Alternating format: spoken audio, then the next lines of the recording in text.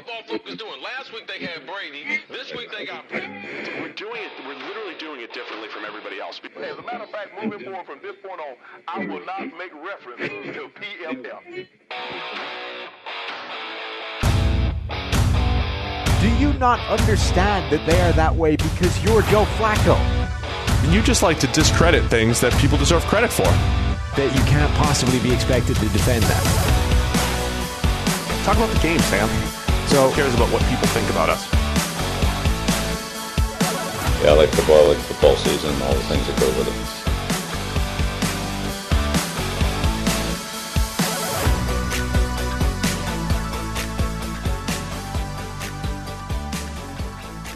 Welcome into the PFF NFL podcast. Steve Palazzolo back here with Sam Monson. It's playoff time, Sam. You ready to go? Yeah, let's do it. We'll talk about your special shirt that you're wearing in a minute. But first, they're back. Monkey Knife Fight. The deal has been extended. All first-time depositors at Monkey Knife Fight that put at least $20 into their account while using the promo code PFF will receive a free PFF Edge annual subscription.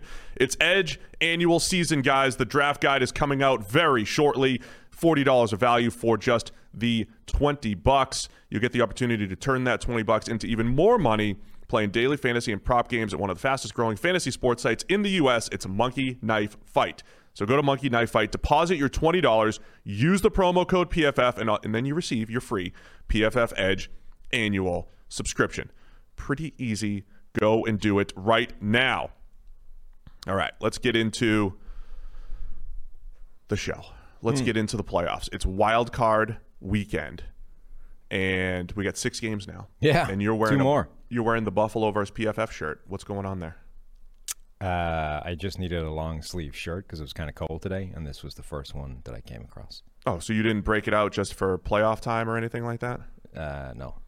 Okay, I thought it was special.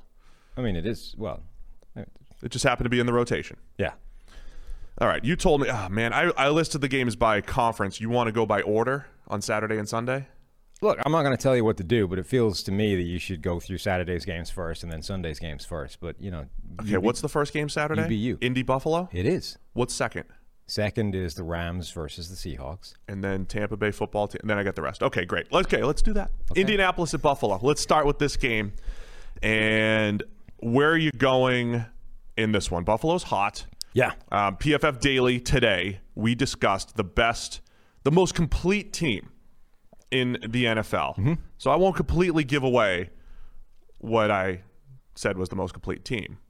But it's one of these. But it might be one of these 2 teams. So go listen to the PFF NFL Daily. Again, we appreciate everybody because we know a lot of our listeners have already subscribed there. But if you haven't, go subscribe to the PFF NFL Daily. We debate the most complete playoff team. But Buffalo's certainly in the mix, Sam, and they're rolling right now. They are. I think whatever about who the best team in the NFL is overall over a 16-game schedule, who's most likely to win the Super Bowl, all these kinds of things, if you count form, if you roll how teams are playing right now into this, I would struggle to look beyond Buffalo as the best team in the NFL right now. And they're now facing an Indianapolis Colts team that, you know, needed some help to get into the postseason. Miami had to lose. They had to take care of business against Jacksonville, and even then made that kind of a chore.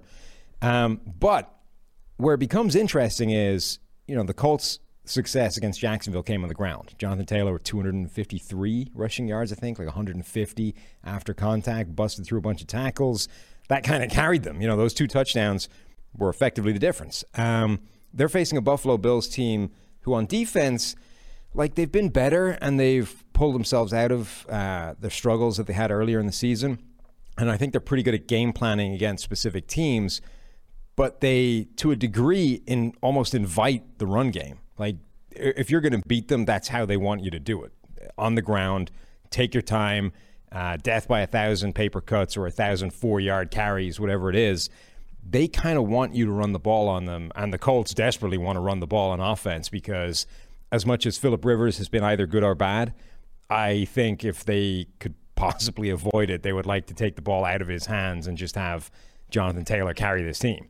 Yeah, especially in Buffalo, right? You know, especially road game. And look, you know us well enough, millions and millions of listeners. We're not going to sit here and tell you January football is about winning on the ground, but I think there's a theme in these 6 games we'll talk about Tennessee and Baltimore. The run game is going to be a big part of it. In this game, Indy versus Buffalo, the run game is going to be a big part of it. And your point about, Buffalo invites the run, absolutely true. But it's also like you depend on fewer guys to defend the run, and those guys haven't been good. Ed Oliver on the defensive interior for the Bills has struggled this year, and that was where his strength lied in college, right? He was a disruptor, and he was the guy that was supposed to be Aaron Donald light and quick and getting into the backfield, but he has not been good. He has not had good. I wrote some notes on him from some film. Should I just read my scouting notes? Is that good radio? I guess it depends what the notes are. Well, give it a shot. He gets reached far too often. His block recognition is lacking. He's not always finding the ball. His hand usage needs work. That was one thing coming out of college. We said don't ever compare him to Aaron Donald, who has like the best hands in the NFL. Plus, he's undersized and quick. Oliver doesn't have great technique in general that he's still working on. He gets crushed by double teams, and there are times he just gets too glued to his blocker. He just gets sucked right up. That's to the Colts' advantage. I think if the Colts want to run the ball, they'll be able to. So I think they will have success moving the ball against this Buffalo defense. Yeah, I do too. And that's why in a vacuum otherwise, I think the Bills, I don't think the Colts could even live with the Bills the way the Buffalo is playing right now. If they continue into the playoffs the way they've ended the regular season, the Colts will get blown out. However, if it's going to go their way, this is what they need. They want to be able to run the ball. The Bills kind of like you to run the ball on them. They're inviting the strength of the Colts to have a good day. Now, the reason that they want you to do that is because, generally speaking, that's the most inefficient way of having offensive success, right? So if you're going to trap a team into doing something, you would like to trap them into being the most inefficient version of themselves. So it's a weird dynamic in that both teams want to do exactly the same thing on one side of the ball, or both teams want the game to go exactly the same way. The Colts would like to establish the run. The Bills are only too happy for them to establish the run. So how does that pan out? If that is indeed what happens, which one of them actually ends up getting the best out of that? Yeah, I mean, I think if you're the Colts, though, too, as an underdog, and what is it, 6.5? 6.5 at this point. As an underdog, there's two ways of going about it. You're either crazy aggressive and just kind of hope variance lands in your lap, or you do run the ball and steal a possession here and there and win in a different way. I also think defensively the Colts, who like to play a lot of zone, could do a pretty good job against this Bills offense, right? Early in the season, when Josh Allen faced man, when he faces cover one, he's dominant. He absolutely 90 passing grade against cover one, against man coverage. But against cover two, against quarters, or against cover six, those where you in quarters is more man. But like when you actually face zone concepts, 2, 3, and 6, Josh Allen's grades are far worse, in the 70s or in the 60s. Cover 6, 58. So I think the Colts' zone-heavy approach just makes the Bills. It just puts a little bit more pressure on that offense to execute play after play after play, where in should in theory avoid some of those big plays that the Bills have been creating with Stephon Diggs, with Allen, and all that. So I think the Colts have the elements to keep this close. Zone defense plus the run game. Yeah, I think their defense generally has been one of the better units in the NFL. I mean, again, not to spoil the NFL Daily podcast, and if you haven't already, pause this one, go subscribe to the NFL Daily, listen to it, all those things. Not to spoil it again, but one team we didn't mention is the Indianapolis Colts. I think basically because of Phillip Rivers, right? Caps how good you think they can be. But honestly, if you look on both sides of the ball, it's a good team. It's got a good offensive line. It's got a good stable of running backs. Receiver is a question mark, but T.Y. Hilton has started to get himself in shape and together down the stretch. They've got a couple of other weapons. The defense has been consistently good. They're good on the back end. They've got disruptor up front in terms of DeForest Buckner. Obviously, not a friend of the show, Darius Leonard in the middle, patrolling things, making some plays. Friend. Top to bottom, the Colts are a good team. I think we just dismiss them in that conversation because nobody really has faith that Phillip Rivers can, elevate his game against guys playing at an all-pro level like Josh Allen. The Colts have been a great team to study over the last couple of years because we always talk about at draft time that they have a very specific type of person. And look at this. I'm getting a call from Indianapolis. Oh, yeah? Right here. Do you think this is Frank Reich? Do you think it's about the game? Is somebody call? Should I? Maybe it's indie radio. Maybe some. Oh, I sure Patch hope him in. not. Sure hope not. But the way they've acquired players, right? The Kenny Moores of the world, who I love. Outstanding slot corner that they kind of found out of nowhere. Kyrie Willis, an underrated safety. Darius Leonard, a small school linebacker. Grover Stewart, small school interior defensive lineman, who's having a breakout season right now. And then, of course, they take a shot on DeForest Buckner and they take a shot on Xavier Rhodes and try to rejuvenate his career, which they've done. So the way they've pieced this together on defense has been great. I think they've got a shot, to your point, to at least slow down the Bills' offense. But let's talk about how good the Bills' offense is, right? I mean, we've mentioned over and over, this is the blueprint for building around a young quarterback, and it's all come together. If Josh Allen goes on a, Mahomesian playoff run, will you sign the form? Or are you just... Mahomesian playoff run, maybe. Ooh. But my negligence to sign the form. That, I'm pretty sure is not the right word. My reluctance. Yeah, there you go. Listen, just cut that out, guys. Yeah, right. Edit. My reluctance to sign the form is not so much that he's not playing well or good.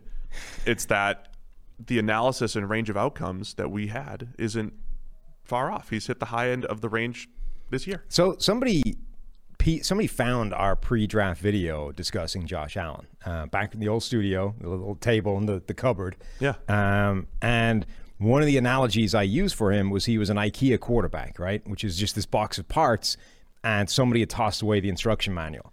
And honestly, I kind of like that, right? It's not that there was never anything there. The pieces are all there. There is a box in there that can create this, giant, amazing TV cabinet or whatever it is you bought, right? But somebody's got to piece it together, and nobody knows how to do that because the instruction manual is in the garbage. The Bills have gone through that thing. They've reverse engineered it. They have found a way to put all those pieces together, and now they have the shiny TV unit, and it's amazing. That's Josh Allen. The Bills have done it. We were, I guess, on the negative end of that in terms of if you throw somebody a box with no instruction manual, what are the chances you think they're going to be able to put it together, right? Fairly minimal. But the range of outcome, that is an outcome within the spectrum. Yeah. It is possible for some guy to open this thing up, get every single piece out there, and over the next month or whatever, piece this thing together and create it, right? It's very unlikely, but it's possible. And that was our pre-draft analysis, and that's exactly what the Bills have done. They have hit on an outcome that was within the spectrum that we were predicting and was an unlikely outcome. And fair play to them and Josh Allen for doing that. Brian Daboll has, grabbed the instruction manual and found it. Jordan Palmer has, he's had some guys help him, and he's, the off-field, all of the off-field about Josh Allen is all positive too, right? Great guy, sure. Hard worker, and all that stuff. How much is that always the case for like that's probably true for Cody Kessler as well, but that doesn't make him a quarterback. I know, but there's also something in evaluations that is probably there that is tough to quantify. That is like, all right, this guy does have the will to get better versus some guy who doesn't. Either way, the biggest improvement here to Allen's game, remember last year we were saying, to my defense, before the season I said, if there was something that would lead to a breakout season, it's that last year, up to 20 yards, he took a big step forward. Yeah. But then last year's deep ball passing grade was 40. Yeah. 40. But also the way we've studied this through the years, the deep ball stuff can fluctuate a little bit or be dependent on receivers. Now you have Stephon Diggs, it jumps up to 93.4, plus he's more accurate throwing down the field too. I haven't looked at this properly, but I should go back and do that at some point. But remember last year, the big problem with his deep ball was that he was putting no air under it. He was just trying to hit the guy. It was like a laser shot, right? Yeah. He's 40 yards downfield. I am going to try and fire it and hit that guy 40 yards downfield. And because I'm Josh Allen, I can throw the ball 900 miles an hour. There's no trajectory on it. It's just like a frozen rope. The problem is that's an insanely difficult thing to do, right? Hitting a 40-yard moving target with no kind of air under it, just trying to get it there as quick as possible. It feels to me that he's putting more air under those deep balls now. He's actually giving those guys the chance to run under it and go catch it. But I haven't specifically looked at it and confirmed that, or if I'm just working off a couple of mental highlight reels that I remember. Yeah. Either way, it's been so much better. Allen finishes the final regular season quarterback rankings at number 5. That's why I'm taking the Bills. Allen's playing great. They got the playmakers, offensive line solid. Deion Dawkins, Darrell Williams at tackle, two of the one of the better tandems in the league. And then on the other side, the Colts, had this revolving door at left tackle since Anthony Costanzo has gone down. And, I could see the Bills have played Jerry Hughes on the left side, flip him to the right side a little bit, take advantage of that if Jared Veldheer's back. And Hughes is not a good matchup for Veldheer if he's back again like he was in Week 17 coming out of retirement. So weather shouldn't be a factor. It's going to be cold, not much wind, not much precipitation. I'm disappointed in Buffalo. So it should be a game set up for everything you want to see. I would lean Buffalo as well. Though anytime I see a Buffalo wildcard game, I'm reminded of my 96 Jaguars. Of course you are. Always. Yeah. Brunell rolls in there and they win 30-27. What if it's a 30-27 win? Just like the Jags. No, I'm taking the Bills. There you go, Bills fans. Buffalo versus PFF. It's not even a battle. All right, Rams at the Seahawks, the second Saturday game. I might be most excited for this one of all the games. Yeah, part 3. I think some people get bored by part 3s, and I love it. It's the rubber match. They both won their home games. I mean, I can see there are times where a third iteration of a game we've seen sucks. This one doesn't, though. This has been interesting the previous 2 occasions, and if anything, the way the 2 previous games have gone make this one more interesting. Yeah, and the way those have gone, it was Russell Wilson rolling throughout the entire season, and in the first half of the season, a 95 PFF grade, number 1. He drops to the low 70s over the last 8 games. He's the number 19 ranked quarterback in the second half of the season, Russell Wilson. 2 of those games were against the Rams. His worst game of the season came against the Rams. 2 of his 3 worst, I think, were against the Rams. He was a little better in the second matchup, but it's the strength against strength here, right? The Seattle offense is all about stretching the field. It's shots to DK Metcalf and Tyler Lockett and David Moore, right? Just creating big plays. But the Rams defense is the best in the league. EPA of minus 0.27, which is outstanding on deep passes. And Russ is 2 for 11 on deep passes in these matchups. So either Seattle has to find a way to scheme it up down there, or they need DK to just go off and make some plays, or Seattle has to change their game plan and run more quick game and run more passing concepts that they're less comfortable with. This is my favorite matchup of the weekend. Seattle offense, Rams D. Yeah, or none of those things need to happen, and they just need their D to win the way they did the last time. That's the interesting thing is you could make the case that this Rams defense just has the number of Seattle's offense. Like they're better than they are, or they match up well, and they shut down Russell Wilson in that passing game, and nothing is really going to change that. Maybe the third time he sees it, he's slightly more efficient against it again. But they're, as you gave the EPA stats, they're second in the NFL in terms of passer rating allowed. Them and Pittsburgh are at like 85. Everyone else is 89 or above. They are going to slow down Russell Wilson and cause him some problems. The interesting thing is what happens on the other side, because Jared Goff and the Rams offense didn't function against Seattle the last time. And this was coming off the game against the Jets where they didn't function either. They were bad. Now, he practiced. He's limited coming back from that thumb injury. Robert Woods claimed he looked pretty good, spinning the ball, nice spiral. Nice. Those are the kind of things you need to hear. He'll be back. Can he still put a spiral on it? So I think he'll throw a spiral before his thumb injury. So I think he's going to play, but we had this argument the last time on the pod, right? He's not going to be 100% coming back from a surgically repaired thumb. And fine. 100% Goff before he got injured wasn't good against this defense. So to me, that's the interesting thing. I think it's a given that Russell Wilson is going to struggle to some degree against the Rams defense because he has 2 times before, and the Rams D is really good.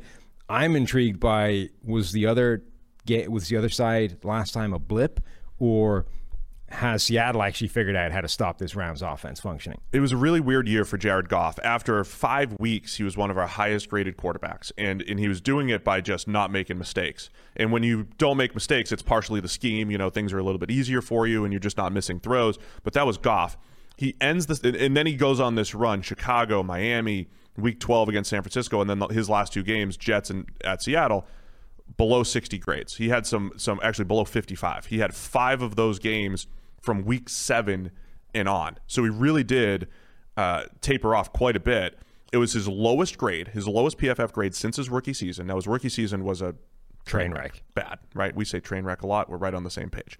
42.9. He is not, but he's been solid to above average since that point. This is his worst grade since that point. And lowest percentage of big-time throws by far, 2.1%. that's one of the worst in the league. So you didn't have those special downfield throws. Were they so conservative on offense this year that we didn't have those opportunities? Like, what was missing there with Goff? It was a really weird season, and to me that just puts too much pressure on the play calling, right? You have to be a step ahead if your quarterback's not making special throws. I think they're going to need a few this week. John Wolford had 4 last week. Goff's going to need to make a few.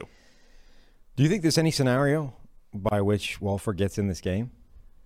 I mean, obviously if outside Goff of injury. really doesn't throw the ball well, or because he's shown that rushing ability or the ability to at least keep it. Gets a Taysom Hill package? Yeah. I mean, you're not running – I don't think you're going to run QB power with Wolford, but as a zone-heavy team where he can at least just keep a defensive end honest in the red zone, I think absolutely. It would be a really interesting decision if this game pans out kind of the way we're teeing it up, right, whereby the Rams defense is doing its job. It's limited Russell Wilson to like 10 points in the first half, the first 3 quarters, and the Rams just haven't been able to get anything going, right? They've got 3 points, and it came from a long field goal, and every time they take the field on offense, they just can't move the ball. They're punting incessantly to Russell Wilson. You know there's a ticking clock, right? At some point, Russell Wilson is going to put a touchdown on the board, and at that point, you're screwed, right? So, you're deep into the third quarter, maybe you're into the fourth. Jared Goff hasn't looked good. At that point, you've got to start thinking maybe Wolford could give us a spark. I think as a change of pace, we might be able to see it. I don't know if Goff ever gets benched in this point. It depends. Like, honestly, if he's throwing the ball and he just has no clue. But to be fair, would you be able to tell the difference between Goff throwing all over the place or how bad he threw the ball in week 16? That's what I mean, right? That's why it becomes an interesting decision, not necessarily because it's obvious, right? If he goes out there and he looks like Jimmy Garoppolo when he came back with that ankle and literally couldn't stand on it, and you're like, all right, we probably shouldn't have him out here right now. This isn't fair to the guy. Like, if Goff comes out and literally can't throw the ball because he's got a broken thumb, it's obvious, right? But if he comes out and just looks the way he did before he got hurt, i.e. bad, and they're not moving the ball and they're not functioning on offense, and you just had John Wolford sitting there who had 4 big-time throws a week ago and can move this offense, I mean, it's a decision, right? It's something you at least have to consider at some point in the game, whether you're going to do that. Just to remind people in the 2 matchups here, the first one, Seattle was blitzing like crazy, and they've done that a lot this year, right? We've talked a lot about how they've blitzed Jamal Adams, who, by the way, another factor, not necessarily healthy and, might not play, Jamal Adams. So whether he's on the field or not, though, the first matchup, they're blitzing him like crazy. They're blitzing the nickel. They're blitzing Bobby Wagner. They were coming after the Rams and then leaving holes all over the place. They were not playing sound on the back end, and the Rams did a nice job moving the ball in that one. In the second matchup, they didn't blitz nearly as much, focused on stopping the run, and they only blitzed 12 times on 52 dropbacks. That's not a high percentage.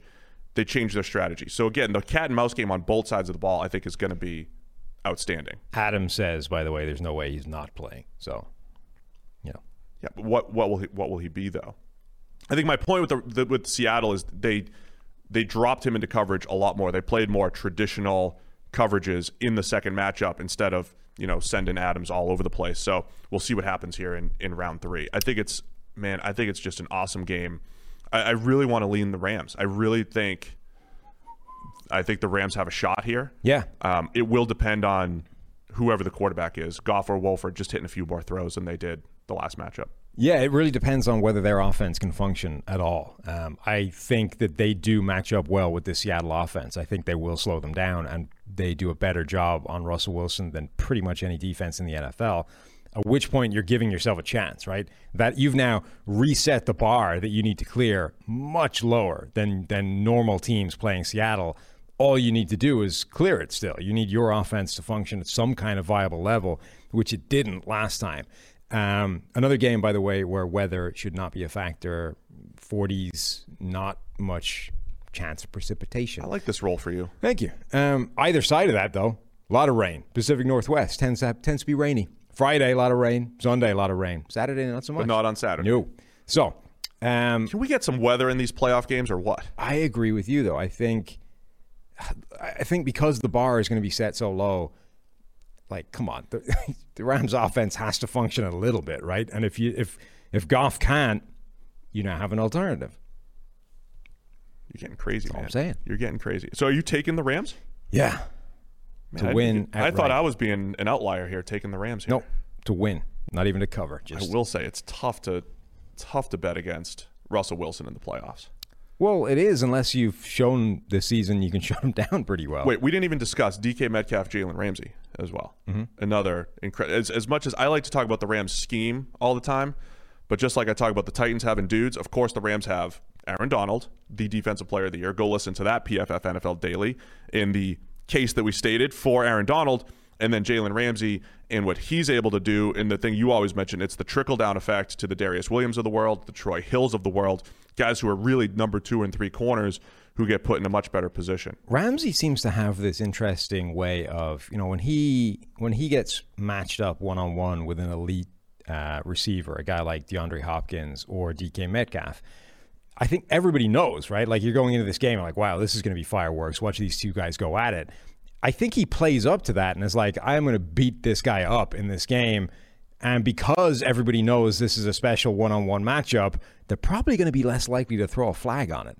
And like, there are plays every single time in these matchups where it's like, that's clearly pass interference and it doesn't get called because it's like those two guys, it's just let them play. Why would you throw a flag on that? So like, DeAndre Hopkins got mugged a couple of times last week and the refs were just like, it's just football. It's just 2 stars. Let him play. After. Yeah. But the playoffs, But if that was like, if it wasn't DeAndre Hopkins, if that was just like some random receiver, it would be like flag. But you get that in the playoffs more too, as well, right? And that was the Legion of Boom through the years. They got away with stuff. They knew how to get just grabby enough, or is on the borderline. And if it goes your way, I mean, I think they just reset the line generally as a policy. But Ramsey does that specifically against elite receivers when he matches up with them, which means like Metcalf's going to either have to fight back and toss him around a bit, or he's going to get mugged. Yeah, and this is why it's my favorite matchup of the week. So many storylines, individual matchups, schematics matchups. I like the Rams to pull it off. I really think their defense is going to be trouble in the playoffs here.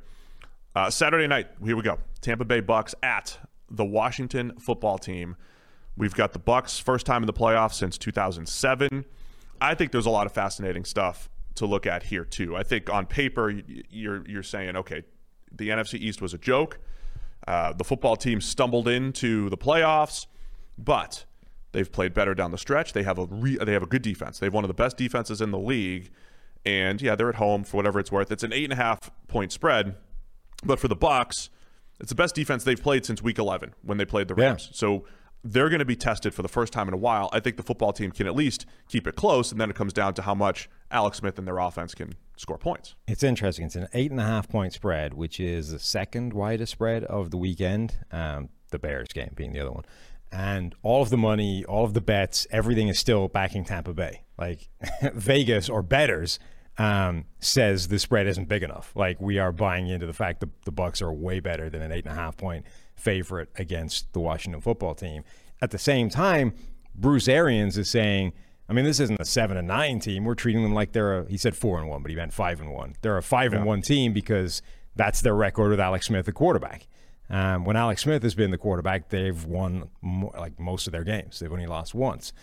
I think that's pushing it a little bit. I'm not sure that that's really true. It's true record-wise, but yeah. But like, Washington isn't this completely different team with Alex Smith, the quarterback, in terms of they're better than they were with Dwayne Haskins at quarterback. They're better, but they're not like, it's not 5-1 versus whatever that leaves remaining on their schedule. Like, they're still not a good football team with Alex Smith, the quarterback. They're just functional in a way they weren't with Dwayne Haskins. But again, they're good on the defensive side of the ball. And they're good in the places that have given the Bucs problems, which is 4-man rush, creating pressure, and moving Brady off a spot. And that's why it's really interesting to me that all the money, all the tickets, all the bets are going to Tampa Bay despite this spread. Because, look, Tampa Bay have done a little mini version of the Trubisky turnaround late in the season. It's like, wow, they've found themselves. They've hit their groove. This is what they're supposed to look like. Yeah, but look who they've played. Like, this is not an irrelevant part of this analysis here. You have to actually look at what happened. So the Bucs, they have looked a lot better, but this is a way better defense than they've been facing during that stretch. And does it still function at that level? The Washington football team, they're the third team on that passer rating allowed chart. Pittsburgh, Los Angeles Rams, number 1, 2. Washington is 3. They get a lot of pressure with that front four. Tom Brady, his offensive line has been really good this season, and Brady has struggled when he's been pressured. So that dynamic is going to be interesting. Strength on strength. Can Washington's front four get pressure against this Bucs offensive line? I do think that they're going to cause him some problems, at which point 8.5 points is a lot to cover. Yeah, that would be my concern. So yeah, there's two ways of looking at it. Did the Bucs? So there's right. Bruce Arians always talks about, and we tried to use this excuse. I did at least for Jameis last year. Jameis's first year in the system with Bruce Arians, and Bruce always says you got to wait till week 11 or 12, right? You got to wait. First 10 or 12 weeks in the Bruce Arians system, guys you don't even know the play calls. You don't even know the same language. But once you start to figure it out, you hit your stride. So the data backs that up, but the data also coincides with what you said. Down the stretch, they played the Vikings, the Falcons twice, and a depleted Lions team. If they truly did figure it out, which is Brady with no offseason, with breaking in Antonio Brown and Gronk, with into the system, it could be true that they are hitting their stride though. They're hitting their stride. Mike Evans had been healthy until he got hurt again. He'll be questioned. Well, he was looking healthy for 2 weeks, and then he got hurt, hurts his knee. If he's out there, he probably won't be 100%. But either way, are the Bucs actually hitting their stride and Brady's feel for the offense and knowing where and playing quicker and all that stuff, or does it just coincide with bad defenses? It's probably a combination of both. But I think the football team has to find a way to keep the Bucs around 20 points, right?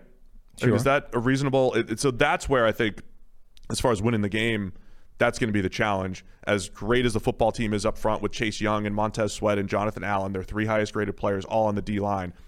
Can they keep the Bucs around 20, 23 points and then find a way to score offensively? Yeah, I mean, I think it is a very interesting question. I'm not saying that the Bucs haven't got themselves together and that they haven't figured things out. I'm just saying that we can't tell that yet because of what they've gone up against. And this will be the test. This is why it's an interesting game. It is kind of amazing, though, whatever about like them getting themselves together, Brady's performance in this system and even modifying this system a little bit, like Brady and Arians together has been pretty phenomenal, right?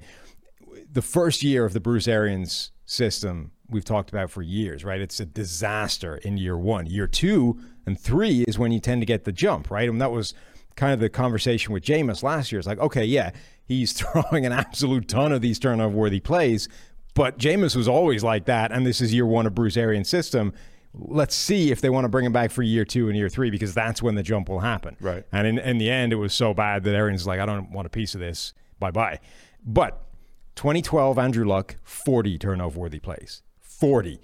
2013, Carson Palmer, 40. These are first year. Number 1 year in Bruce Arians' offense. 2019, Jameis Winston, 40 turnover-worthy plays. So 3 quarterbacks, 2 of whom went on to have phenomenal seasons sometime after that, had 40 turnover-worthy plays in year 1 of Bruce Arians. Tom Brady, 12. Like, that's ridiculous. And, we've posted these graphics on PFF social media. Like, his deep ball has been one of the more aggressive, he's had more deep ball shots, more deep ball passes than most quarterbacks in the NFL. It's not like he's gone, I'm not doing what you're doing. I'm going to go back to like Wes Welker offense in New England. He's bought into this aggressive downfield style and hasn't had the same volume of errors that the other guys have had. It's really incredible. Brady finished the year with the second highest big-time throw percentage and the lowest turnover-worthy play percentage. Yeah, and that was thanks to Aaron Rodgers throwing 3 and 4 plays to lose the turnover-worthy play percentage title. But I think Brady ended up with 12 interceptions. Essentially, any time he had a turnover-worthy play, it got caught. Yep. And then, like last week, he threw. And some of them were bad. Some of them were really bad. But he hit Scotty Miller in the hands last week, and it bounced up for one of his 12 picks. I mean, there was some bad luck in there as well. So yeah, Brady running that system has been incredible. And I think the one thing that I think they need to prove is doing it against these playoff teams. The splits that he's had against the Saints, the Packers, they didn't have to do a whole lot. The Bears, there were some games in that the Rams and the Chiefs. These playoff teams that they played performance wasn't great offensively or as a team. So it's a big game, I think, for the Bucs. Obviously, they have to win too. It's the playoff. Now their season starts, right? This is the Bucs. This is what they were starting, right? There was essentially a two-step process for Tampa Bay and Tom Brady this year. Tampa Bay, one, just get to the postseason, right?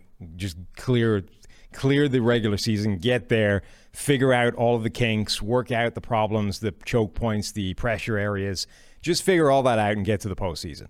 Then when you're in the postseason, now we can put it all together and actually realize the potential of all these insane weapons on offense, the good defense, the Tom Brady, Bruce Arians mesh in terms of scheme. That's when this now starts, right? So they've done job one. They've got through to the postseason. They've been tested. They've had a lot of opportunities to develop and to work out the problems and to find answers during the regular season. Now you're going to get asked those questions, and we get to see what your answers, what answers you came up with, you know? So I think I think the Bucs are going to win this game. Yes. I would pick Washington to keep it close enough to cover the spread. But I think the narrative coming out of this is it's either a dominant Bucs win where it's like, oh gosh, they just crushed the football team's defense. What are they going to do to New Orleans in a rematch and Green Bay and whoever, Seattle if they have to play, whoever it is. Or they kind of trudge through it. Washington's offense just doesn't have enough firepower with Alex Smith, and Tampa Bay just looks like they're going to be a second-round exit against whoever they play. I think that's going to be the narrative coming out of this, but I like the Bucs to win, and I'll say the football team keeps it close enough. I think you have to lean with Washington to cover this. I agree. I think Tampa Bay win. I think they're better. Washington's offense is just too bad for them to, I think, win this game. But given what we've seen from Tampa Bay against good defenses, I think you have to lean with Washington to cover the spread. It's too big a number. They're going to cause them problems that they haven't had in a few weeks. But one thing I'll say, the Bucs defense, early in the season, it looked like they were doing a better job on underneath stuff. They've played a little soft, given up a lot of stuff underneath. It kind of plays into Washington's hands. I want to see how aggressive Todd Bowles is defensively. Plus, Bowles likes to blitz. He does a really good job of creating unblocked blitzers. And when we're playing, dad to Alex Smith and cringing every time he gets a hit, I'm a little worried that there's going to be, a Levante David unblocked hit here and there that Alex has to take. So just keep an eye on the blitz. Alex also has to stop putting the ball in harm's way. for the pathologically conservative Alex Smith, he has thrown turnover-worthy plays in bunches. And he hasn't had that many of them over the season, but like more than you would expect, and they've come multiples at a time. Like that, you can't do that. As we've just talked about, you are operating on way too thin a margin for error to like ever put the ball in harm's way. Like if you're going to win this thing, you need to have a clean game against the Bucs. All right, let's go to the Sunday games. Baltimore Ravens at the Tennessee Titans.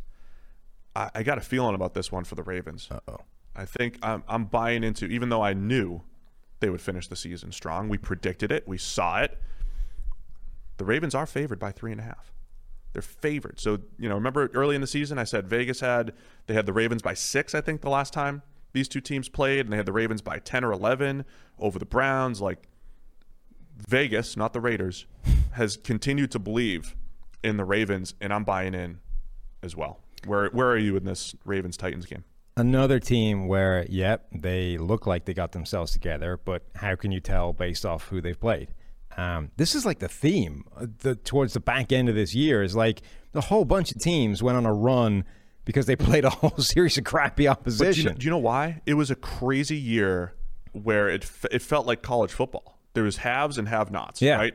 Across the league. Right, and a bunch of teams played a whole run of those have-nots towards the end. And it's like, well, did they fix anything, or did they just play a bunch of crappy teams? But there may not have been a more lopsided game I've ever seen in the NFL, or up there, than last week Ravens and Bengals. I mean, the Ravens rushing for 420 yards and giving up like 80, or 40 passing yards or whatever it was to the Bengals. I mean, it was just ridiculous. But that was kind of the story of the NFL. There were teams that just looked like they shouldn't have been on the same field at times. Yeah. But you can only play what you got to play, and the Ravens are looking really good. Agreed. I mean, it feels I'm starting to sound like a broken record, but like this is what Baltimore's supposed to look like and what they did look like last year because everything works off that run game. And when you gain 400 rushing yards on the ground, you can do whatever the hell you want in the passing game because nobody's defending the pass. You're trying to everybody on defense is concerned about how they're getting gashed for 12 yards a pop and crap. How do we hit this? How do we run? How do we fit this run? How do we make sure every gap is covered? How do I stop getting run over by the running backs? And then, oh, look, they just passed 12 yards over my head. Like, everything functions fine when that is your platform. And the first half of the season, it wasn't. Their offensive line got banged up. Lamar Jackson got injured, so he wasn't the same threat. And, teams started to make some sense out of their tendencies. I don't know that any of those things have changed. They just faced teams like the Bengals who couldn't stop what they were doing. Again, I think the truth is probably somewhere in the middle, right? They've gotten a little bit better. They've gotten healthier on the offensive line. Lamar Jackson is certainly healthier than he was earlier in the year, and maybe they fixed some tendency problems that they were having in terms of, teams calling out their play. But you can't discount the teams that they've done this against, and the fact that, now, the good news for them is Tennessee's defense sucks. So that's not changing. This is a good game for them to still keep rolling on offense because the Titans are not showing up there with the 85 Bears defense. You should be able to have the same level of success on the ground that you've had over the past few weeks.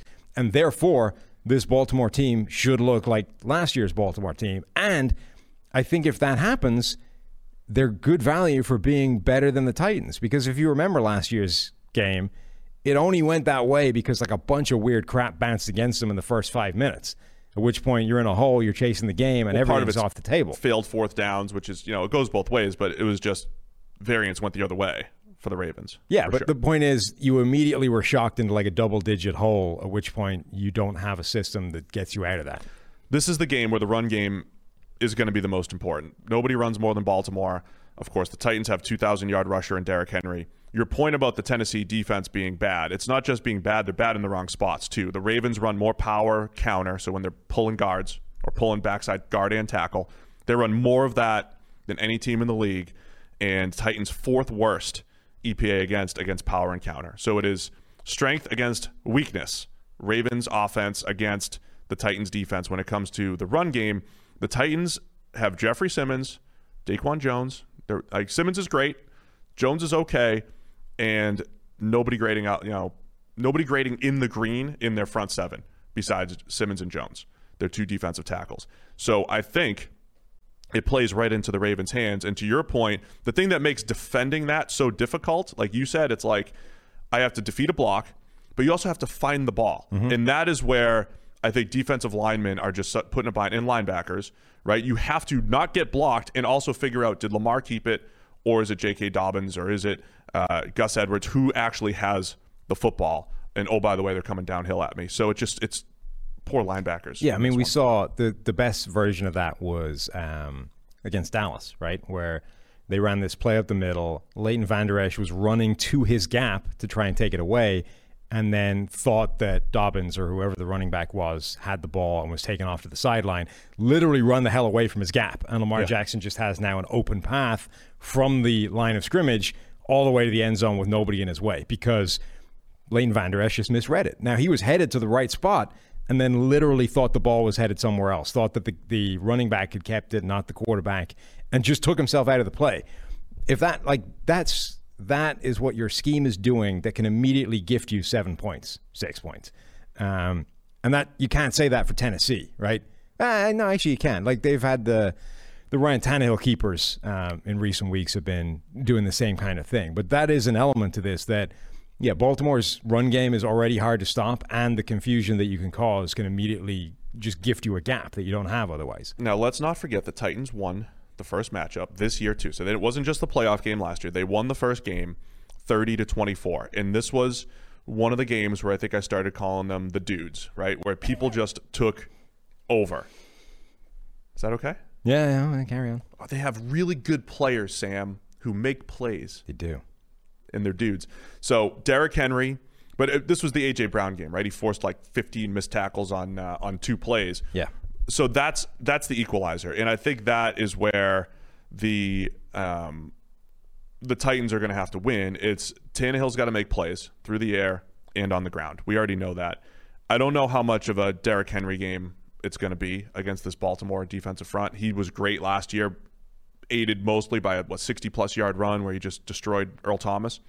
Other than that, he was good other than that. But I still think it's a through-the-air type of game. A.J. Brown, and then Corey Davis needs to show up, man. Hasn't showed up the last couple weeks. But A.J. Brown's got to make big plays.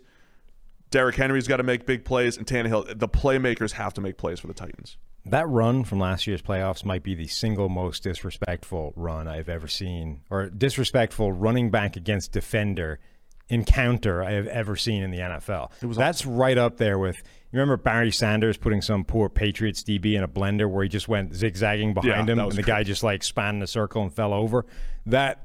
He literally turned Earl Thomas around and then used him as a shield to fend off other defensive backs as he was running into the secondary.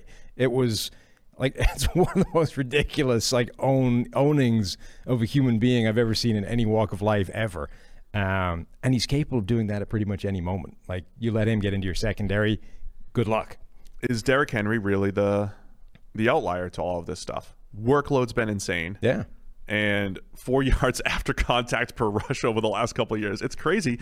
I just want to mention, too, Patrick Queen, rookie linebacker, really struggled this year for the Ravens. So the Ravens are solid up front. And once Derrick Henry gets to the second level, those backers have not been good.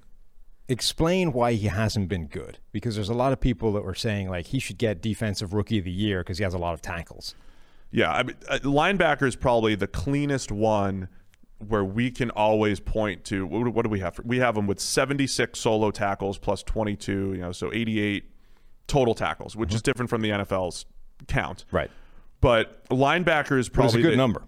Which is a good number of tackles, right? I mean, large number. Let's not say good, right? Because linebacker is the easiest position where if you put a guy in and he plays 16 games, he'll almost automatically stumble into 85, 100, 110 tackles, and you'll be fine, right? So it'll look good, right? And then you add in an intercept. He has an interception, a pass breakup, but the biggest, he has 22 missed tackles. Yep.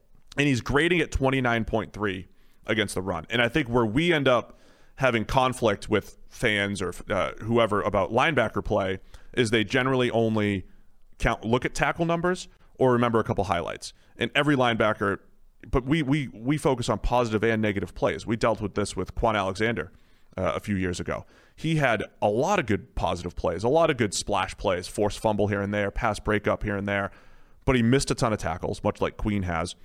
And you don't see all the times that these guys get blocked.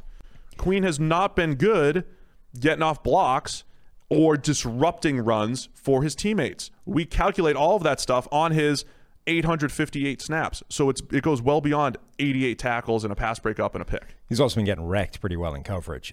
But when you look at him against the run, he has been one of the most problematic linebackers in the NFL in terms of the second he has to deal with a blocker, it's game over. I mean, offensive linemen have been getting to him and destroying him at the second level to the point where there's a lot of times now where he doesn't even attempt to take on the block. He knows that if this guy touches me, I'm toast. So he's trying to duck under and around those blocks, which is the worst possible thing you can do as a linebacker, because at the very minimum, if you're going to get blocked, at least take on the guy and make sure that you get blocked on this square foot of soil as opposed to the one over there by trying to get around him. So he's not able to take on these blockers, and a large amount of the time he's not even attempting to, which is just vacating a gap and letting a running back saunter through it to the next level. So yeah, he's making a lot of tackles because he's fast and he can run after a guy, but look, those are the plays that gets him to the negative grade. Yeah, for the second, even though I like Queen as a prospect, I liked him. I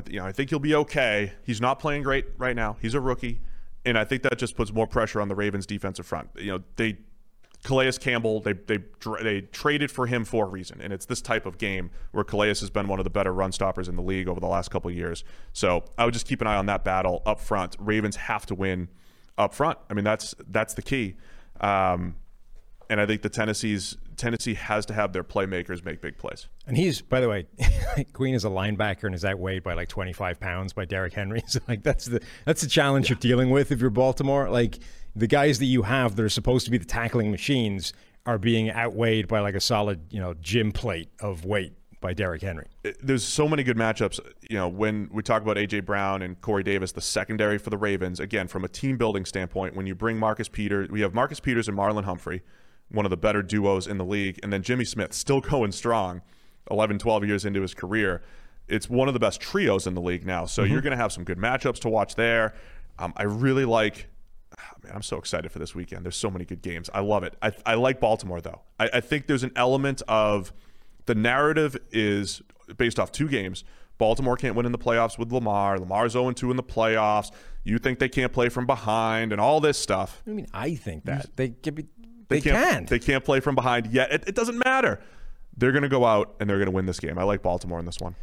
I can see that. I think they match up well. I think both offenses are going to do well against the defense. I think it's going to be a high-scoring game. Hammer the over. I do think that they match up well. Remember that first game? They were in good position, and then late in the game, A.J. Brown and Derrick Henry took over, and that was the story of Tennessee's second half. A.J. Brown forced 7 missed tackles on 4 catches. Right, I was going to say, like in the last couple of minutes. Yeah. Like that was the game where those 2 guys took over in the last, they forced it to overtime and again took over. Like that was that run where Tennessee's entire season started to hinge on those 2 guys and whether they just went beast mode on defenses. So it's easier said than done, but if Baltimore can just stop that happening this time, that's all you got to do. They're in a pretty good position to win. All right, so you're taking Baltimore to win this one? Yeah. They are favored on the road. I don't know if they cover. I think it's close. I think it's a great game. Obviously, I don't want to disrespect Tennessee. I think they're fantastic, and I think they've got a chance to go on a run too, but their defense has taken a step back from where it was in previous years, and I think it'll come back. Defense is bad. It'll be interesting to see if they do put the ball in Ryan Tannehill's hands more, even if it's on the ground, like with those, hey, everybody's focusing on Derrick Henry. I used to be a wide receiver in college, yoink, and just takes off, right? Those have been effective. I will say, even though we've talked about Tannehill being protected, and people like to think, well, the offense runs through Derrick Henry. They've had games through the year, either earlier this year against Cleveland, this Ravens game. They've had games where Tannehill has had to bring them back, and it's been a pass-first approach, and they've been fine. They're a lot like the Vikings, where if you told them they were in a 10-point hole at all times, they'd probably be a better team. Yeah, you create those chunk plays with Jonnu Smith too is in there. So I think it's going to be an awesome game. I'm taking Baltimore though. Hey guys, life is full of questions. Like, what would happen to my family if something happened to me? Am I saving enough for retirement? And is now the right time to start thinking about life insurance, just to name a few? No one should have to settle for answers to these life-altering questions that involve gray areas or leaving things to chance. And with Western and Southern, you won't have to. Backed by over 130 years of experience gathering insights, building strategies, and helping customers choose the right solutions, together we can look ahead to leave the unknown behind. Western and Southern Financial Group, life insurance, retirement, and investments. Compensated endorser, products issued by member companies of Western and Southern Financial Group, Cincinnati, Ohio. All right, we got 2 more games, man. Yep. Chicago at New Orleans. That's the second game on Sunday. No weather in that game either, by the way. No weather at Tennessee? No weather. Can I just I know you haven't had a chance to look it up. Can I get a weather report for Bears Saints here? Yeah, it's going to be fine. Great. Wow, you're good. In the Dome, Bears at Saints. What are you looking for in this one? We've talked a lot about Breeze, but are the Saints maybe the best all-around team, the most complete team? Check out the Daily. Maybe somebody said the Saints. They're favored by 10 against the Bears. Yeah, and that probably tells you something. The Saints, this is, again, similar to Tampa Bay. Two-pronged mission for the Saints. Get to the postseason, make sure you get out of your division in good shape, and then hope to God that old man Breeze still has enough in the gas tank for the final few postseason games if the rest of the roster is around him is as good as you thought it was heading into the season. And earlier in the year, it looked like that was just a miscalculation, and this thing was going to collapse. The final, load up for one last go-around with Drew Brees to get him a second Super Bowl ring was going to end in disaster. And, sort of the way sometimes that happens when a team loads up for a Super Bowl, it just all goes south. And then it didn't. They started to round into form. The defense in particular started to play a lot better down the stretch. They still haven't had all their weapons on offense get healthy and on the field at the same time properly. But suddenly this roster looks like the Super Bowl caliber roster it was supposed to be, which brings all the focus back to what is Drew Brees in the playoffs. 73 overall grade for Drew Brees, by far the worst of his career. And I've made the comparison to 2015 Peyton Manning before. He did not play nearly as badly as Peyton played that year. But on the Super Bowl run that Peyton made, like I said previously, the defense was incredible. But on that Super Bowl run, Peyton played reasonable enough. Got away with a bunch of stuff in the Super Bowl. But if you could play with your mind, if you can at least get the ball to the right place, Brees has all of that. You've got the dome. I think they'll move the ball okay. Brees hasn't missed an inordinate amount of passes this year. It's been the turnover-worthy play percentage, 5th highest turnover-worthy play percentage in the league this year for Brees. Again, that's uncharacteristic. But that isn't a decision-making thing. It's just his arm hasn't gotten it there a few times. Yep. So it's literally 2 or 3 plays per game. And this happened in the first Bears game. He threw a pass to Roquan Smith that could have been a game-ending pick 6 in overtime, and a pass that Eddie Jackson got his hands on in overtime. If Brees gives the Bears 2 or 3 of these, much like Brees gave 2 or 3 to the Vikings last year in the playoff loss, you have to catch them. I mean, the game might be as simple as that, because Brees might only make 2 or 3 mistakes per game. But that is the difference between the high-end Brees and what we've seen this year. The Bears need to capitalize when it happens. We have talked all season long about Drew Brees, that when you have an arm as bad as his currently is, what it does is shrink your margin for error and the window that you have to make these plays. And again, some defenses, that doesn't matter. Some defenses are bad enough that your margin for error is too big, and you can shrink it and it's still plenty. It's still more than enough for a guy who's as smart and savvy and good at playing quarterback as he is to still get the ball where it needs to go. Chicago's defense is good enough for there to be overlap now between the margin for error you've created and what the Bears can do on defense. Now the Venn diagram has created this slice in the middle where suddenly these are plays that are going to end up in the hands of Chicago defenders. And that, as you say, could be the difference, because, look, turnovers are still one of the most impactful things in deciding the outcome of football games, and Chicago is going to have some opportunities at them because of what Brees' arm does now. Ready for the bold prediction? Hit it. My guy, Barkevious Mingo. Oh, come on. On his 6th team in 6 years, former Super Bowl champion Barkevious is going to make a play. He's going to make a play in this one, Sam. On special teams? Maybe, but there's going to be a big play. Could be another 20-yard run. Oh, God. Aaron Rodgers tried to throw a pick to him the other day. He should have caught it. Yeah. He'll catch it this time if he gets one. Okay. Just ready for Barkevio. Yeah. In reality, though, I think the Bears – look, I think the Saints are going to win. I like the Saints. I think the Saints have shown the ability – I use this phrase all the time – win multiple ways. They've had dominant defense at times this year, great pass rush. They have all the elements in the secondary. They have Alvin Kamara, a running attack, offensive line. They have all the elements. I also think that the Bears have the pieces to at least pull the upset. There's a lot of what ifs, but for as much as we, say, look, Mitch Trubisky isn't great, they've moved the ball better with him. Bad defenses or not, they've moved the ball better. They run a lot of outside zone. They boot him out. After that, he's got some mobility.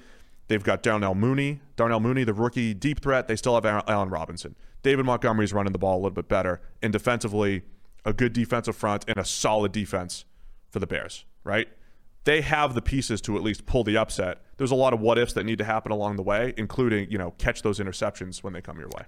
Despite the run of inept defenses that Mitchell Trubisky has faced and therefore produced against and therefore become better in the eyes of many humans, including apparently you. I didn't say Trubisky got better. You did. I said the offense was moving the ball despite Trubisky. Go ahead. Anyway. Keep putting words into my mouth.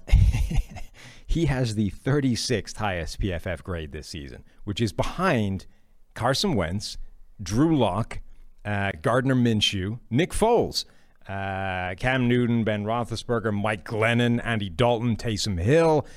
It's behind virtually every crappy quarterback in the NFL. I'm not doubting Mitchell that. Trubisky is still hot garb and will not be able to function at any kind of high level against a halfway decent defense, which is the New Orleans Saints. That, in and of itself, means the Bears basically can't win this game without a bunch of things bouncing in their direction. For example, they need to catch the turnover that might be coming their way from Drew Brees. Everything I said? They also probably need a Cordero Patterson touchdown on a kick return because they're not going to score on offense without some help. Like, Trubisky is a giant anchor around the ankles of this team that is going to sink them unless something miraculous happens elsewhere. Yeah, the Bears dudes need to step up, like Allen Robinson, number 5 graded wide receiver, who's hitting free agency potentially, right? That's my point is that the grade for Trubisky has been poor, just like it was in 2018. But also in 2018, they produced offense around him, right? They produced yards after the catch. Yeah, but they've only done that catches. when they faced a slate of crappy defenses. I'm just saying it's what it would take. But I think they've got, the tight ends are making some plays lately. I don't know. I think they can hang. I don't know if they could pull the upset, but they have the elements to do it. Khalil Mack, Akeem Hicks. They got the elements, Sam. I like the Saints in this one. 10 feels steep, though. Does it feel steep? No. You don't think so? Do they Saints really cover? have the elements? They scored 16 against Green Bay, which is the first halfway decent defense they faced in the last X number of weeks. But New Orleans has a better defense than Green Bay. Where do you think the points are coming from? The Bears, that was like a 4th and 1 stop here and there. I mean, they move the ball all right in that one. I think the Bears can at least hang tough in this one. All right. I mean, I think it's going to come down to the turnover thing. Yes, now. I think really if they do, it's going to be entirely off the back of the defense and special teams. I like the Saints to win. I just think 10 might be steep here. Okay. You think the Saints cover? Yes. Dominant outing in the. I think they blitz the Bears off the field unless Chicago gets a slew of turnovers and/or kick return touchdowns. Really quick, I think the playoff thing is fantastic because you talk about like legacy stuff. I mean, this is starting this weekend, legacy type stuff. It moves the needle, right? Breeze looking to end his career, trying to go out like Peyton Manning, not on top of his game, but on top of the world as Super Bowl champion. Aaron Rodgers looking for number 2, not playing this week. Mahomes trying to become, one of the best quarterbacks of all time with a second Super Bowl. Brady, is he just playing with house money at this point because, he's got it in the bag and it's like, oh, dude, if you win it with a new team, it's incredible. Russell Wilson looking for number 2. I love it when it comes down to that stuff. Where do you stand on Breeze? His is this last playoff run important for his legacy? How important? I think not that important. He hit the Thomas Jones threshold, where you hit a certain yardage number and everyone goes, oh, he's a Hall of Famer now. Drew Brees, when the moment he is a Hall of Fame. Like, no, I know. This isn't a Hall of Fame debate. Obviously, he's in. Let me to finish, please. Sorry. At the moment where he started to collect all the all-time records, yardage, touchdowns, completions, all those things, when he started to surpass all those, all debate as to his legacy evaporated, and it was so suddenly Brees became the greatest quarterback of all time. Literally, when he cleared those numbers, everyone was like, "Hey, he's better than Tom Brady and Peyton Manning." He doesn't even have all those numbers anymore. Well, I know because they've been taken back from him. But the point is, when that happened, the conversation went away from Drew Brees Hall of Famer to Drew Brees is the greatest quarterback that's ever lived. So a second ring, it's important for him. It's what he's shooting for to I don't know, not justify his career, but he's been shooting for that ring since 2009 because 1 is great, 2 is all-time exclusive club that most people aren't in. I don't think it's important for his outside perception legacy. I think that's well taken care of. But for him, it's obviously, and the Saints, this team has been chasing that validation for the last decade. Yeah, I mean, I think it's one of the biggest stories of the weekend, though. Like you said, the Saints went from a mediocre team with a great Drew Brees to one of the best teams in the league since 2017, who just continue to either have some bad luck in the playoffs, some bad calls, and some craziness happen. It's kind of fitting. Peyton Manning was slightly different because he spent most of his time in Indianapolis, but the Broncos did that for Peyton. The Broncos did that for John Elway. Every now and again, you get this quarterback that has been dragging a team somewhere for a decade, and suddenly the team figures out how to put it around him, usually just at the point where they start to fall off in terms of what they can do, and they pay him back a little bit at the end. And that's why I sometimes I defer back to stars are different. Superstars are different. And when you doubt them or when they can't even throw the ball beyond 20 yards or whatever it is, they just Brees just has to do it for 4 games. Can he suck it up for 4 games and kind of put something legendary together? I wouldn't be surprised if he does. Maybe it starts this weekend. All right, let's wrap up the game previews, and then we got some free agency to discuss. Mm-hmm. Cleveland Browns at the Pittsburgh Steelers. This will be the Sunday night game. The Browns are back in the playoffs, but going to be without head coach Kevin Stefanski. COVID protocol, can't coach remotely. Poor Browns. Finally make it to the playoffs. Is. Guess what? What? No weather. No weather in this one either? No weather. Oh, you're quick. I know. What is this? Do we have to wait till the divisional round for some weather? Evidently, this is not a weekend of weather in anywhere significant to playoff football. Yeah, dude, that sucks for the Browns. They break the longest active non-playoff streak in the NFL. and then like their head coach catches COVID, and other relevant people as well. Like, it's not just Stefanski. I have seen people make the point, and I think it's a reasonable one, that in this year of all years, COVID, madness, in a year where you forced a team to play a game without a quarterback, literally, you forced a team to play with a wide receiver that they called up like that day from the practice squad, rather than screw around with things. You won't make an exception to let Stefanski coach remotely from the booth or from Zoom or from a hermetically sealed room somewhere. You know, we have the technology. This could be achieved, rather than saying, nope, protocols are protocols. You can't coach from not being in the stadium. I think there's a really strong argument to say, look, this is a freaky year with COVID. Things are different. You don't set a precedent by doing this. You just say 2020 and the end or the start of 2021, this season is different, and the Browns should not be deprived of their head coach because of COVID. Like, if the dude is capable of coaching, which apparently he is, let him coach. Figure out a way of making it happen. I agree with all of it. Yeah, I don't like it. I mean, I would make that little bit of an adjustment so that it's somewhat even playing field. Yeah. Otherwise, it's ridiculous. I don't think you should be harming the team, harming the playoffs. Forget the team. You're harming the product, right? The thing that you're so precious about doing, the sanctity of the league, protect the shield. Let the team be coached by their coach, not whoever they can stitch together. Who's it? Alex Van Pelt is going to be calling plays in lieu of Stefanski. Like, I mean, come on, let the guy coach. In the Clemson game, Clemson against Ohio State, the playoff game, Clemson was out without their offensive coordinator too, and what you saw was the first two drives, great Clemson offense. Script. It was well scripted. Everything was fine, but there was a lot of good discussion on Twitter about what does an offensive coordinator do? He has to adjust on the fly. Yeah. You got to communicate. You have to play the game script. After the script is gone, you play the game script. What's happening within the game?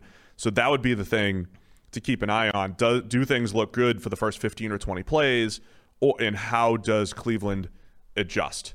Because it's a whole new world. Mm-hmm. And the biggest thing about the Browns offense this year that we've said is that scheme has done a great job for Baker.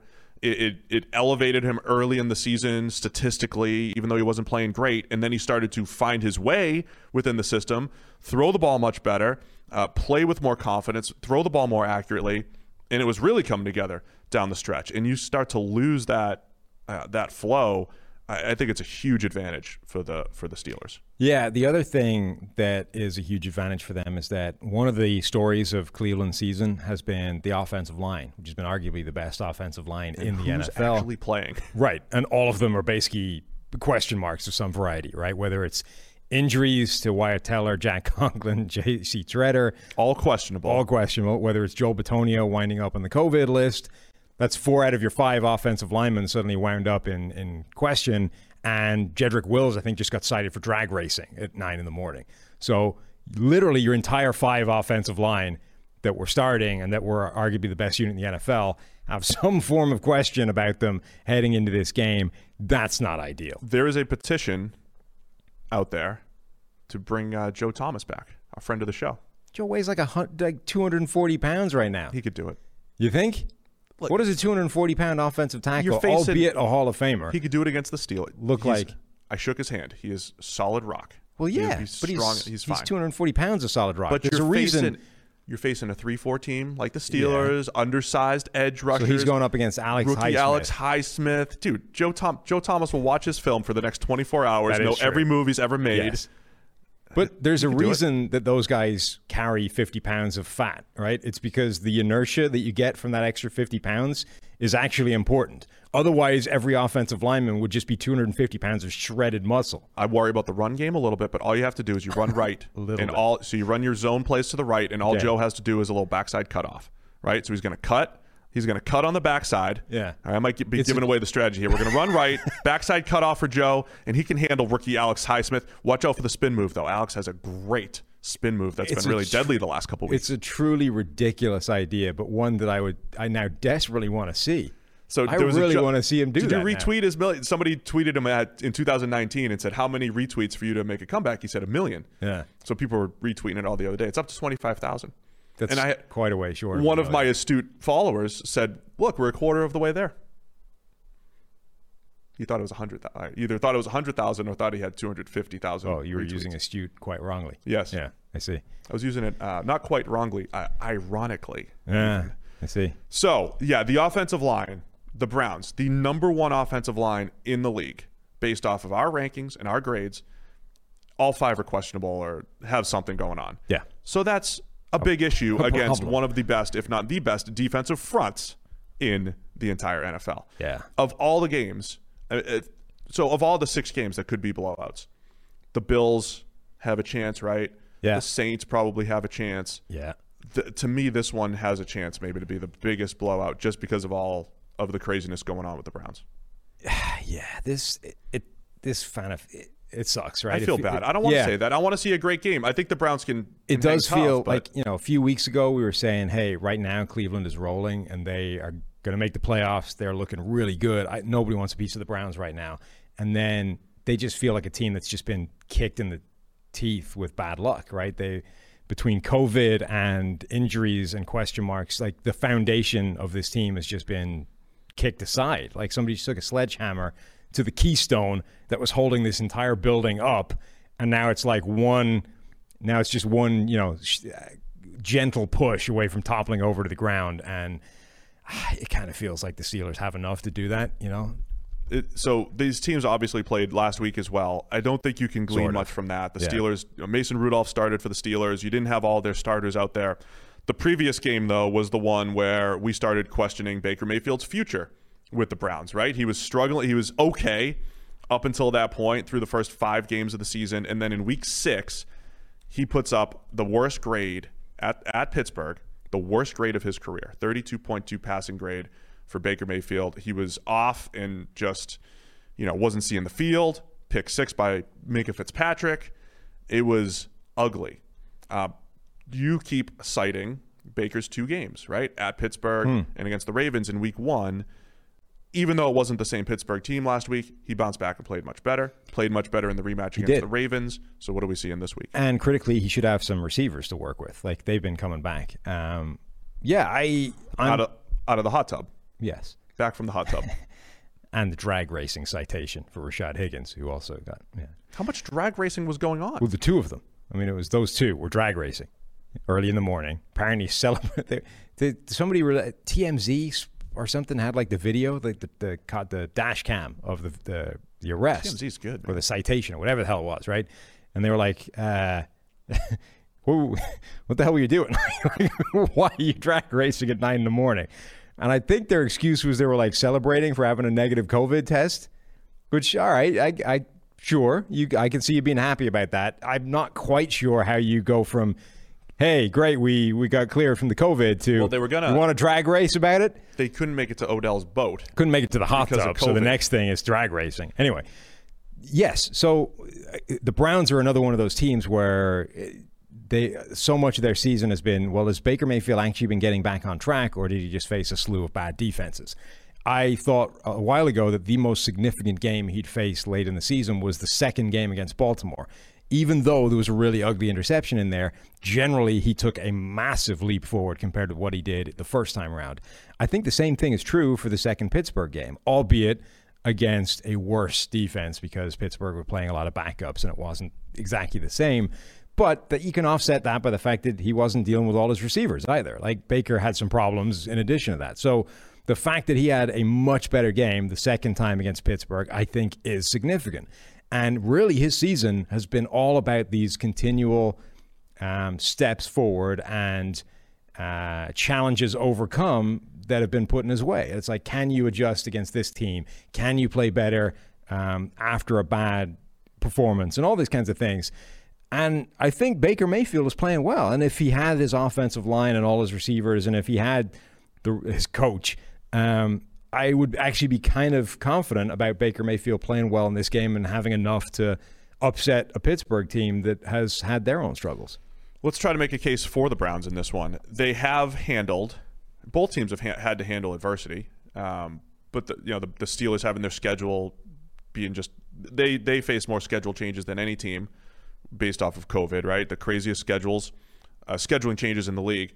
But the Browns had to just deal with the game at the Jets a couple weeks ago with no receivers. They had to go into last week, with a lot of injuries, and the offensive line has been just all over the place. So they've had to face adversity. It's just a little bit more now that they have to face here. The Pittsburgh offense, I think their big question mark is the downfield passing attack. How much can Big Ben get the ball down the field to Deontay Johnson and Chase Claypool, Juju work in the slot? I don't know if they'll need it as much in this game. I'm more worried about that when they have to play a Buffalo or Kansas City or, some of the high-powered offenses. But where do you see the Pittsburgh offense here heading into the playoffs in Big Ben? I think that's the key to this game, because as much as it feels sad that the Browns are getting shorn of all this talent and they've just been hit by bad luck, Pittsburgh lost to Cincinnati recently. Like, this is a team that almost fell flat in their face late in the season and then looked like they bounced back right at the death. So it isn't beyond the realms of possibility that even a decimated, injured, coachless Cleveland Browns team can spring an upset if Pittsburgh shoots itself in the foot. Like, the Steelers' offense looked like it got itself back on track and looked even better with Mason Rudolph at quarterback because he was willing to throw the ball down the field a little bit. If Roethlisberger doesn't, if he goes back in his shell, if he tries to execute a mid-century or mid-decade New England Patriots 5 yards every single passing attack, like, Cleveland's defense is not good, but the Steelers' offense hasn't been efficient enough to run that against air. Like, they have been the problem, not the defenses they've been facing. So there is a path that Cleveland wins this. I just think it's very unlikely given the problems they're dealing with. Browns need big games from Denzel Ward should be back, right, at corner. Yeah. Ronnie Harrison came back last week at safety. They've lost Olivier Vernon for the season due to injury. He was a good complementary piece to Myles Garrett. So it's really Myles Garrett and Sheldon Richardson, need to create pressure, which is tough against the quick passing game of the Steelers. I know it sounds cliche, but the Browns' best players need to step up. Yeah, they need to play well. I mean, you need to see a strip sack from Myles Garrett. I mean, I think you're going to have those types of plays that are necessary. As far as the schematic matchup goes, the Steelers pass rush and just their front, which has been great against the Browns, and what the Browns do, keeping them off balance with the play action game, the boot game, and all that stuff. I'm looking forward to that as far as this third matchup goes. I will say this about Baker too. He had a little fire last week, right? They ran, what did they call it? They ran like QB sweep to seal the deal, and they had they named it after whatever Colin Cowherd, whatever negative name Colin called Baker before the season. I forget what it was. Didn't see the name. Baker had a little fire, running the ball and picking up a few, first downs with his legs and scrambles and stuff like that. I could see him being that baller that maybe we expected coming out. If their offensive line is viable in this game, the Browns have a chance. If their offensive line is in ribbons because they're decimated by injuries and COVID missing players, I don't think that offense. It's like that offense is a little bit like the Rams, where if you take away the offensive line, the whole thing just doesn't work. It doesn't function. So if that offensive line can just hold its head above water against one of the best defensive fronts in the NFL, if it can just survive to the point where the running backs have some daylight to work with, to the point where Baker Mayfield isn't running for his life every single snap, I think they can have some success against this defense. But if it can't, and I think there's a reasonable bet that it won't, just through the players are likely missing, I think they're boned. Nick Chubb is the Browns dude too. Yes. That needs to make those plays. I like Pittsburgh in this one as well. You don't have any faith in the Browns once again. Pittsburgh by 6 at the moment. They're going to cover that? It just feels like they've been Brownsed. No weather, huh? No weather.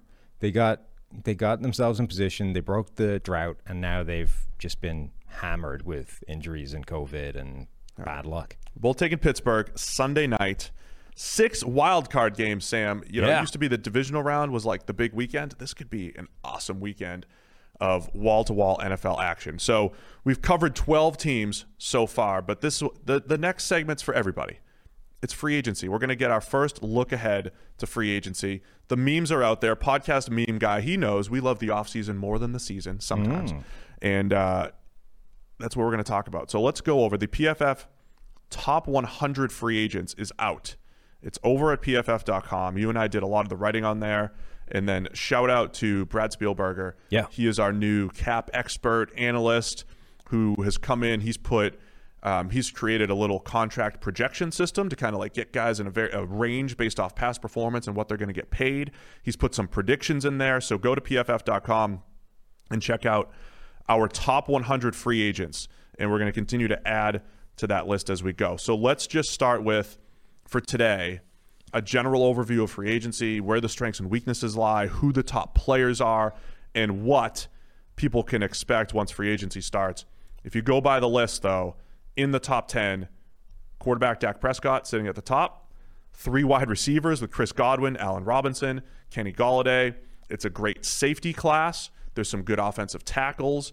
And then there's probably going to be a lot of franchise tags that ruin this list shortly. Destroy it. But it looks like Dak is the prize of the free agent class, and then some of these high-end wide receivers. Yeah, I don't think it's a terrible free agency class because I think the top is very strong. Obviously, Dak Prescott, the wide receivers are really good. You mentioned all the positions. I think the top end of it is actually a pretty good group and a lot of very good players that will be attractive to a lot of teams to fill some holes.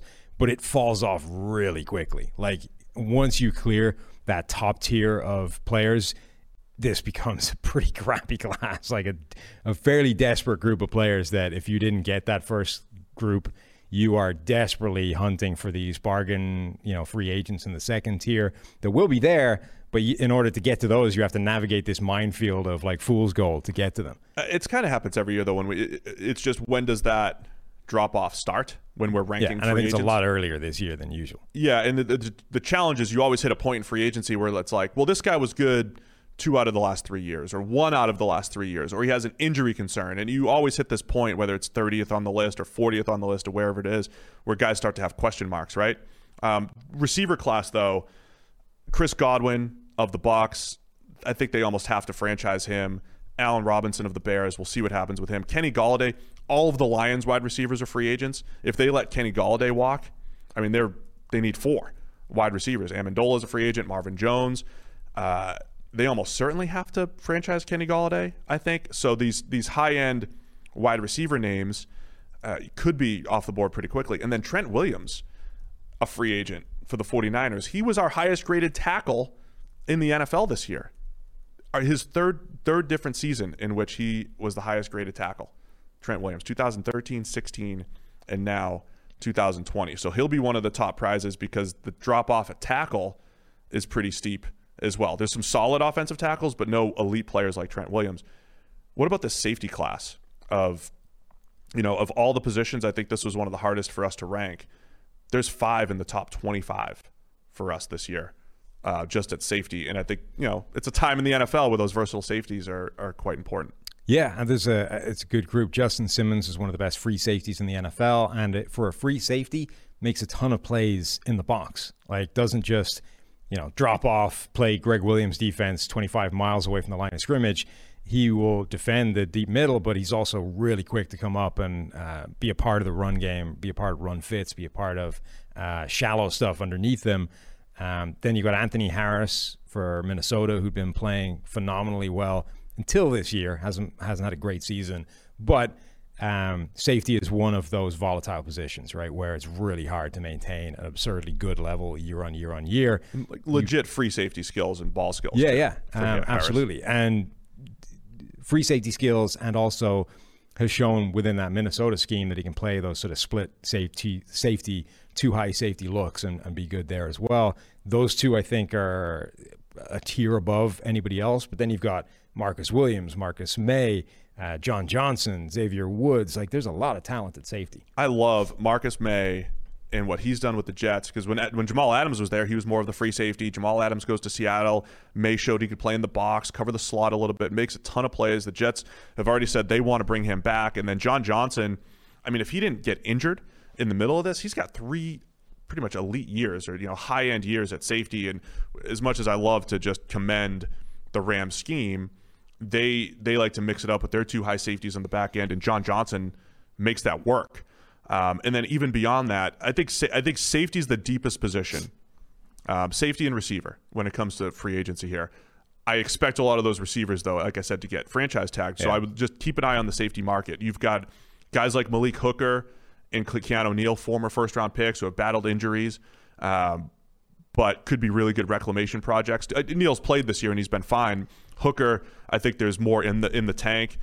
Technically, Earl Thomas is a free agent again. Yeah. So he didn't make our top 100, but there's a point where we might just throw him out there and say, look, he's out there if you still want to bring him back with all the off-field stuff. So I think the safety position is something to keep an eye on. Hooker and Keanu Neal, interestingly, would make a really intriguing tandem in the right scheme. Oh my gosh, if you right. actually combine the two of them.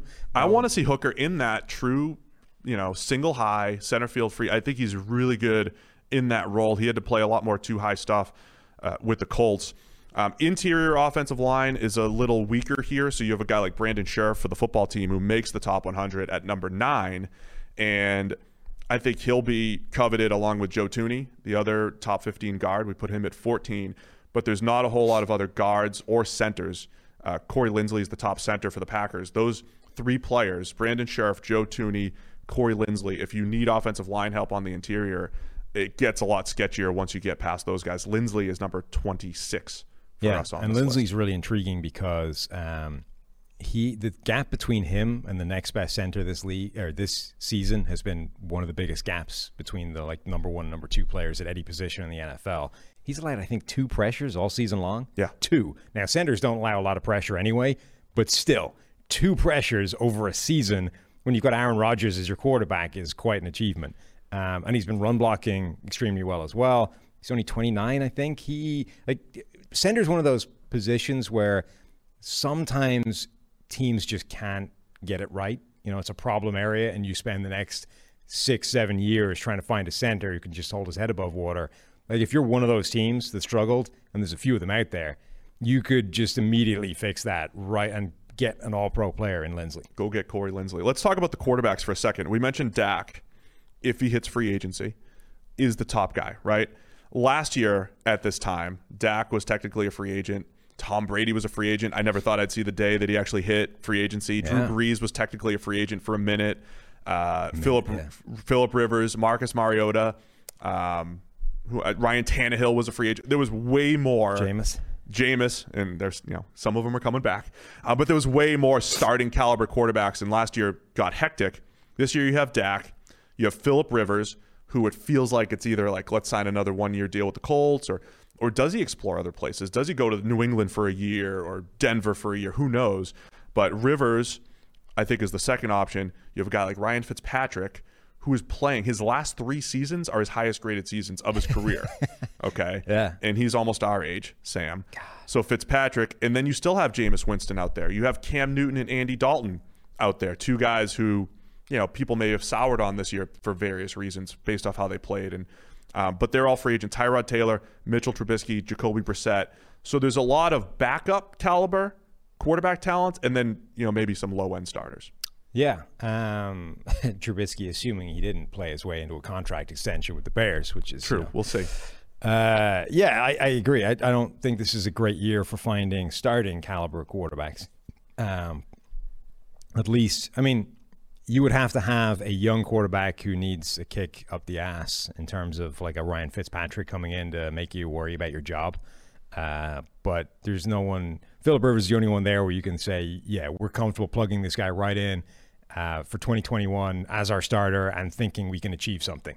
Everybody else is like, we're in a crappy situation. We need something, and let's hope this works out. That's the most attractive Phillip Rivers destinations are going to be something like the Colts, where it's I know you're an upgrade from Jacoby Brissett. Right. And that's why if Denver was to take a shot on him, they'd say, we know you're an upgrade from Drew Lock. Right. And other than that, it's okay, can you find a Phillip Rivers caliber quarterback? A lot of teams already have a Phillip Rivers caliber quarterback. He was a mid-tier quarterback for us each of the last 2 years.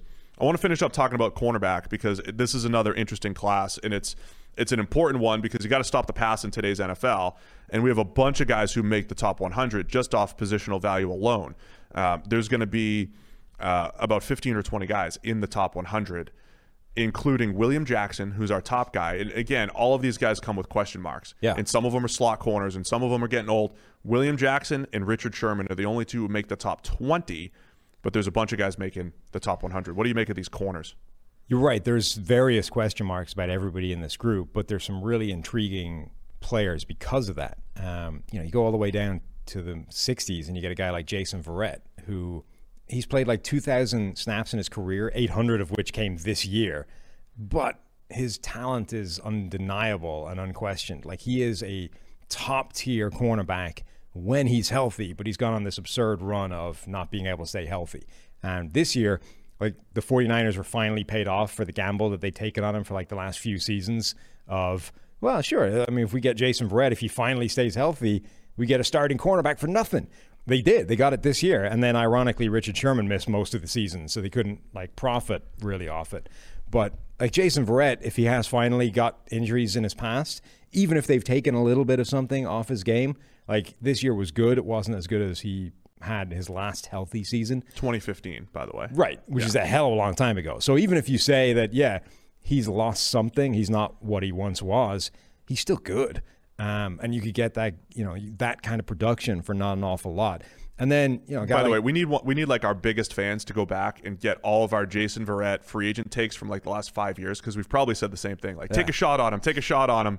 5 years later, it paid off, as you mentioned, for the Niners. Which is a gamble worth taking. Yeah. If you get to take this guy, he gets injured, you stash him on IR. Okay, I mean, what did it cost you?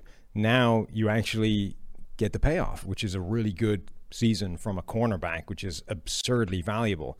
A guy like Xavier Rhodes looked like he was toast in Minnesota, and it turned out that actually he was just playing injured and being hung out to dry. And when you let the guy get healthy, he can have a really good season again. So there's starting caliber players deep into this group. It's just that there's huge risk attached to almost all of them. I want to talk about Ronald Darby too. He's another guy who's had like 3 out of 5 years have been really, really good, or 4 out of 6, whatever it is. He's been really good, outside corner. And every year we tell teams, sign Ronald Darby. And then last year he was terrible for the Eagles, hits free agency again. And he's the highest graded corner on the football team right now. So he is part of the reason why Washington has one of the best defenses in the league. When you pair it with that pass rush, Darby's been really good covering on the outside. So he hits free agency once again. You have Richard Sherman, as I mentioned, out there. What does he still have left in the tank at this point? You have some really intriguing slot corners like a Desmond King, who's playing this weekend for the Titans, Mike Hilton for the Steelers. Again, guys who are going to play this weekend and fill specific roles on the defense. And then, Patrick Peterson also hits free agency, a guy who's looked nothing like the first 10 years of his career where he was awesome. The last 2 years have been pretty poor, and he ends up at 71 on the top 100. So it's an intriguing free agent class, probably not as strong as last year, but we're going to talk it up anyway because we want you guys to follow all of our free agent coverage. It's going to be awesome. We'll be covering all of the offensive and defensive players. We'll have little segments and get into even more detail. But overall, I would say receiver, safety, the strengths of the class, intriguing corners. Defensive line isn't great, and then offensive line, you get some high-end players. If that's what you have, if that's what your team needs, you might have to spend a little bit to go get some of those better offensive linemen, because the drop-off is pretty steep there. So that'll do it for us today. It's Wild Card Weekend with a little bit of off-season discussion when it comes to free agency. We're going to be back on Monday, and I think what we'll do going forward, we'll review the games, and then we'll have another little, forward-looking free agency or draft segment so that everybody's included, so that all 32, fan bases have something to look forward to on the PFF NFL podcast. You also have something to look forward to in your inbox every single day with the PFF NFL Daily, so go and subscribe to it if you haven't already. The show's up by the time you wake up. So you wake up, listen to Sam and Steve to start your day for about 10 minutes, and then you can listen to the big pod twice a week. So we'll be back Monday reviewing all of the wild card action. Thanks to everybody for tuning in.